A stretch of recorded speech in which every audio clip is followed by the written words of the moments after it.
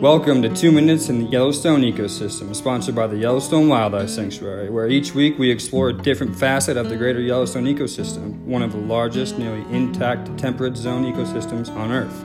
Here's your host, Gary Robson. It is Wolf Week, Wolf Awareness Week. Wolf Awareness Week. It's also Bat Week.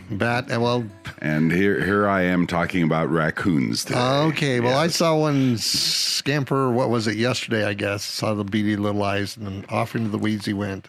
Raccoons are interesting creatures. They are the largest member of their family. There's only one other member of that raccoon family that lives in the United States. It's the state animal of Arizona. I'm at a loss. The ringtail. Okay. Which looks like a very skinny raccoon that only weighs about 3 pounds, whereas a raccoon can weigh 30, 40. Yeah, I was going to say, it gets in a cornfield and it goes to town, you know. Yeah, raccoons have this annoying habit of eating half an ear of corn and then moving on to the next one. Yeah, this one, it was really good. Now it's not so good. Let me go check out this other one. People are afraid of animals for a variety of different reasons. Afraid of a grizzly bear for fear of being eaten by it. Mm-hmm. Perhaps afraid of a fox for fear it'll eat your chickens. People tend to be afraid of raccoons because of this reputation they have for carrying rabies. Uh-huh. And if you happen to live in the eastern United States, that is a concern.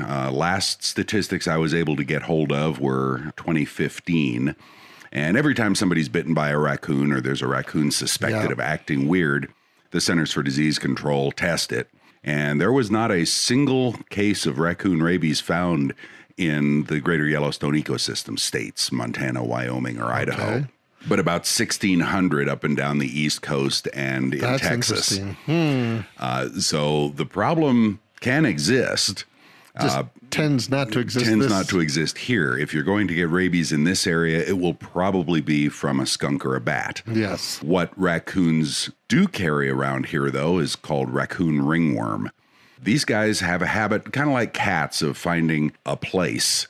It's like they're naturally litter box trained, and they have what's called a raccoon latrine or a raccoon midden, where they'll go back every day when they have to go to the bathroom. Sometimes groups of them will use the same one. Oh, great. Should you happen to find one of those horrid smelling places around your house, either get a professional to come and clean it up, or make sure you've got disposable rubber gloves, boots that you can clean very thoroughly, because people can get that raccoon roundworm. From just cleaning everything up. It is transmissible. They're awesome creatures, and I could talk about them all day long, but from a standpoint of what to be afraid of, really not a big concern. Okay, as far as rabies is concerned anyway. Always interesting, Gary.